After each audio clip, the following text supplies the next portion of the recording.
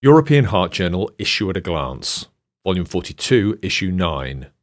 Focus Issue, Ischaemic Heart Disease, by Editor-in-Chief, Professor Filippo Crea. Read to you by Morgan Bryan. How Inflammation Heats the Heart. This focus issue on ischemic heart disease contains the special article, The Year in Cardiovascular Medicine 2020, Acute Coronary Syndromes and Intensive Cardiac Care, authored by Borja Ibanez from the EES Fundación Jiménez Díaz University Hospital in Madrid, Spain, and colleagues.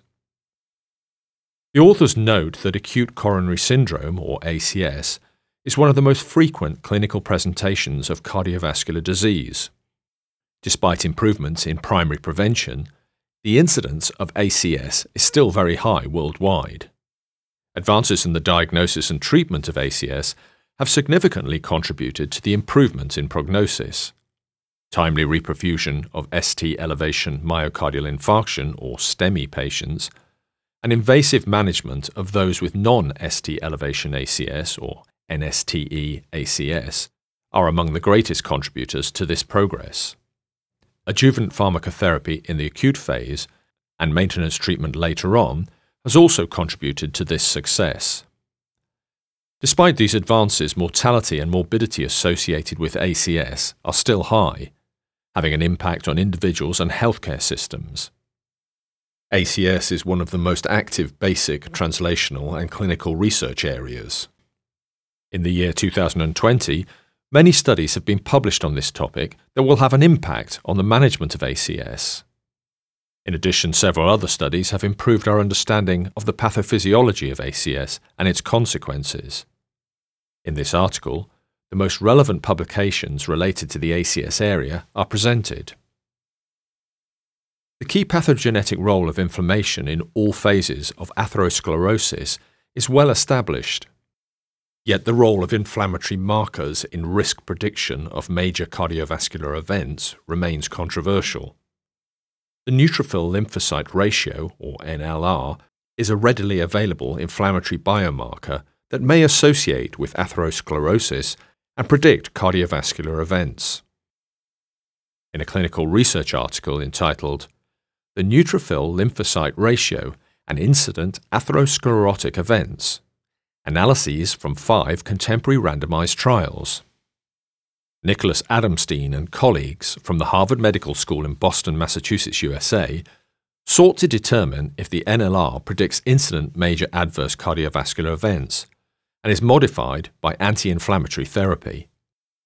Baseline and on-treatment NLRs were calculated from complete blood counts among 60,087 participants randomized in the CANTOS, JUPITER, SPIRE-1, SPIRE-2, and CERT trials to receive placebo or canakinumab, rosuvastatin, bococizumab, or methotrexate respectively, and followed for major adverse cardiovascular events.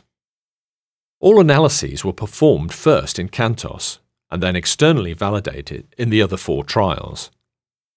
For the 5 trials, hazard ratios for major cardiovascular events and mortality comparing NLR quartiles were computed using Cox proportional hazard models, and the effect of each randomized intervention on the NLR was evaluated in comparison to placebo. The NLR modestly correlated with interleukin-6, C-reactive protein, and fibrinogen levels, but minimally with lipids. In all 5 randomized trials, baseline NLR predicted incident cardiovascular events and death.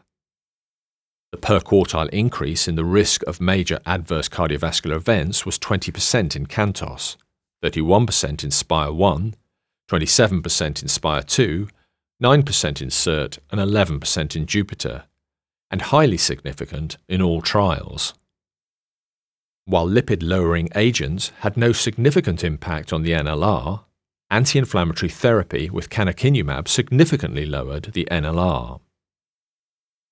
The authors conclude that the NLR, an easily obtained inflammatory biomarker, independently predicts cardiovascular risk and all-cause mortality and is reduced by interleukin-1 beta blockade with canakinumab. The manuscript is accompanied by an editorial by Wolfgang Koenig from the Deutsches Herzzentrum, München in Germany. The authors note that the intriguing findings by Adamstein et al. Will motivate future basic research studies to explore the underlying biological basis of their observations. The use of long-term beta blocker or BB treatment following myocardial infarction or MI in patients with preserved ejection fraction and no other evidence of heart failure has been debated in the reperfusion era. The evidence of long-term cardiac protectivity relies on older randomized clinical trials conducted before catheter-based reperfusion was standard care and before the widespread use of statins and antiplatelet agents to reduce morbidity and mortality. Current guidelines from the European Society of Cardiology acknowledge the lack of evidence for long-term BB treatment, recommending initiation of BB treatment but point to an individual assessment regarding duration. In a clinical research article, effects of long-term beta blocker treatment following myocardial infarction among stable, optimally treated patients without heart failure in the reperfusion era, a Danish nationwide cohort study. Anders Holt from the Herlev and Gentofte University Hospital in Copenhagen, Denmark, and colleagues aim to investigate the long-term cardioprotective effect associated with BB treatment in stable, optimally treated MI patients without heart failure. Using nationwide registries, the authors included patients with first-time MI undergoing coronary angiography or percutaneous coronary intervention, or PCI, during admission and treated with both acetyl salicylic acid and statins post-discharge between 2003 and 2018. Patients with prior history of MI, prior BB use or any alternative indication or contraindication of BB treatment were excluded.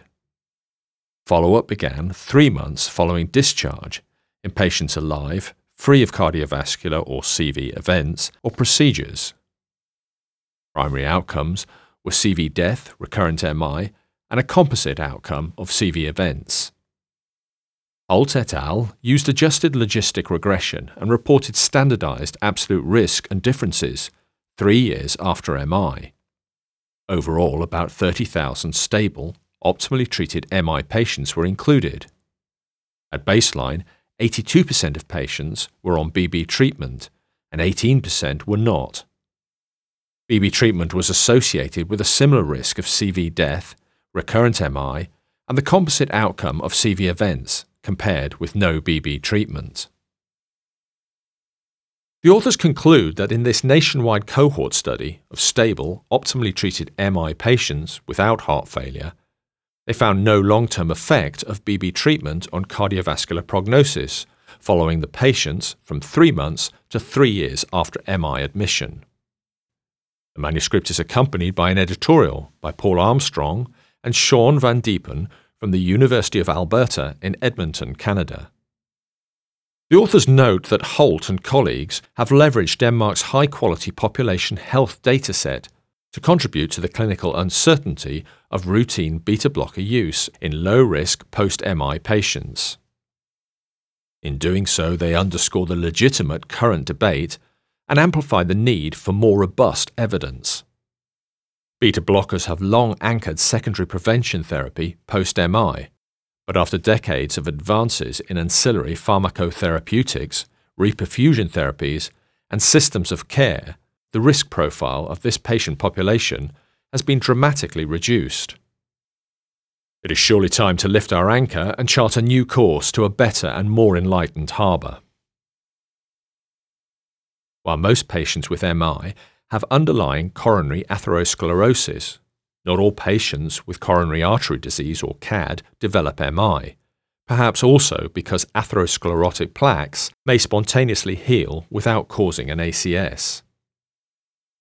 In a clinical research article entitled Genome-Wide Analysis Identifies Novel Susceptibility Loci for Myocardial Infarction, Uman Alei from the University of Southern California Keck School of Medicine in Los Angeles, California, USA, and colleagues sought to address the hypothesis that some of the genetic factors which establish atherosclerosis may be distinct from those that predispose to vulnerable plaques and thrombus formation.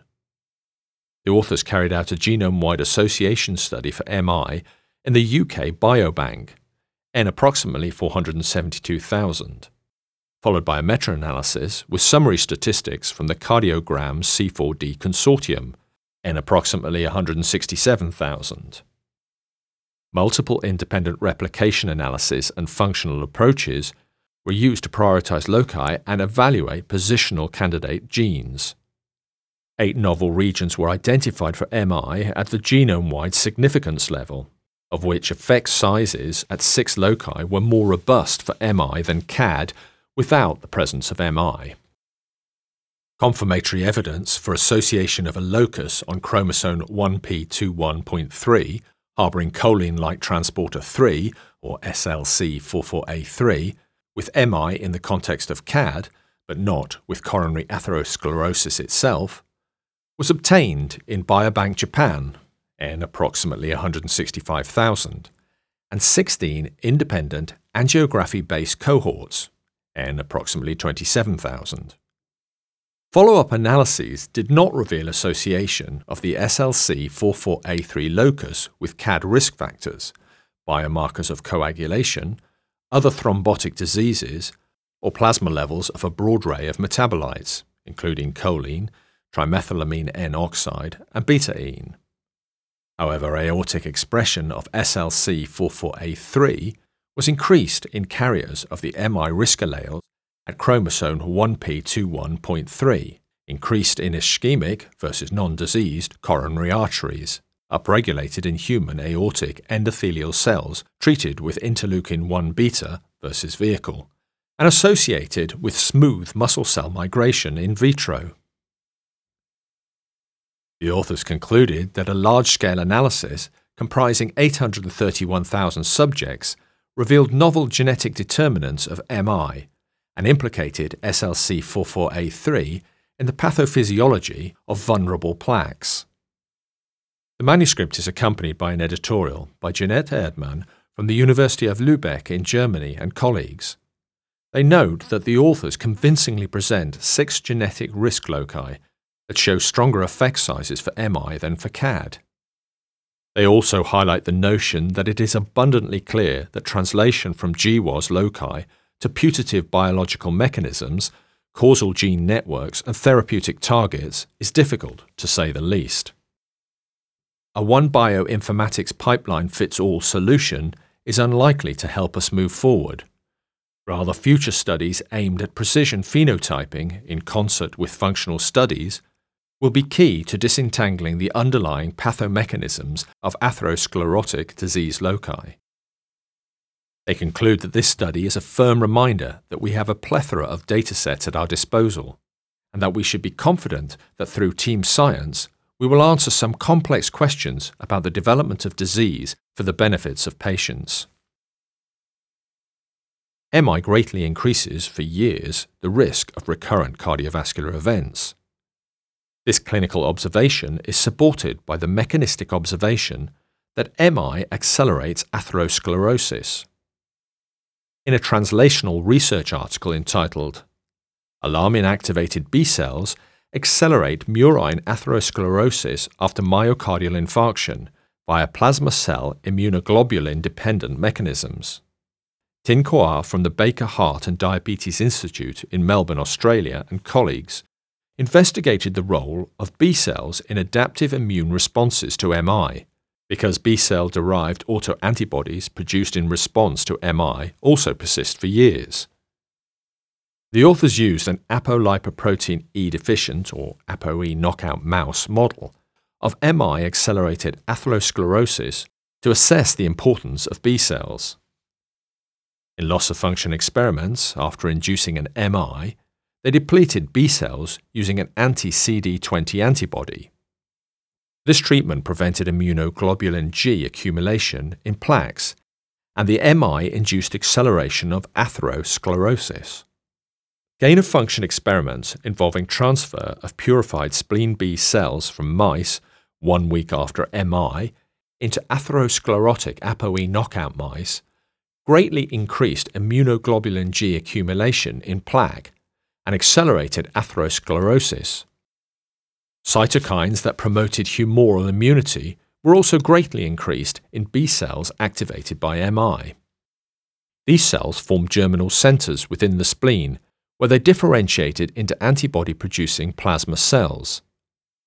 Deleting BLIMP1 from B cells, the transcriptional regulator that drives their terminal differentiation into antibody-producing plasma cells, prevented MI-accelerated atherosclerosis. Alarmins released from infarcted hearts were responsible for activation of B cells via toll-like receptors.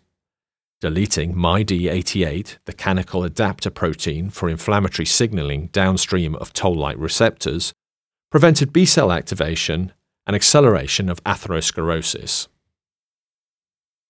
Guo and colleagues conclude that data implicate early B cell activation and autoantibodies as a central cause of accelerated atherosclerosis post-MI, and identifies novel therapeutic strategies towards preventing recurrent cardiovascular events such as MI and stroke.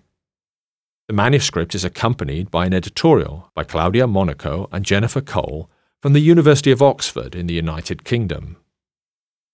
The authors conclude that the possibility of immune memory is a fascinating new hypothesis that makes CV immunology more intriguing than ever, and one hopes that it will spark more verification of these mechanisms in human CVD. The issue is also complemented by two discussion forum manuscripts linked to one and the same paper. In a contribution entitled, "Women experiencing myocardial infarction at a young age have worse outcomes compared with men, only for non-cardiovascular deaths and when treated inadequately?" Sudipto Chattopadhyay from the Milton Keynes University Hospital comment on the recent publication entitled, "Women who experience a myocardial infarction at a young age have worse outcomes compared with men, the Mass General Brigham Young MI Registry," by Ercilia de Filippis from the Harvard Medical School and colleagues. In another contribution entitled, "Women who experience a myocardial infarction at a young age," Michael Korb from the University of Basel and colleagues comment on the same article. The editors hope that this issue of the European Heart Journal will find the interest of its listeners.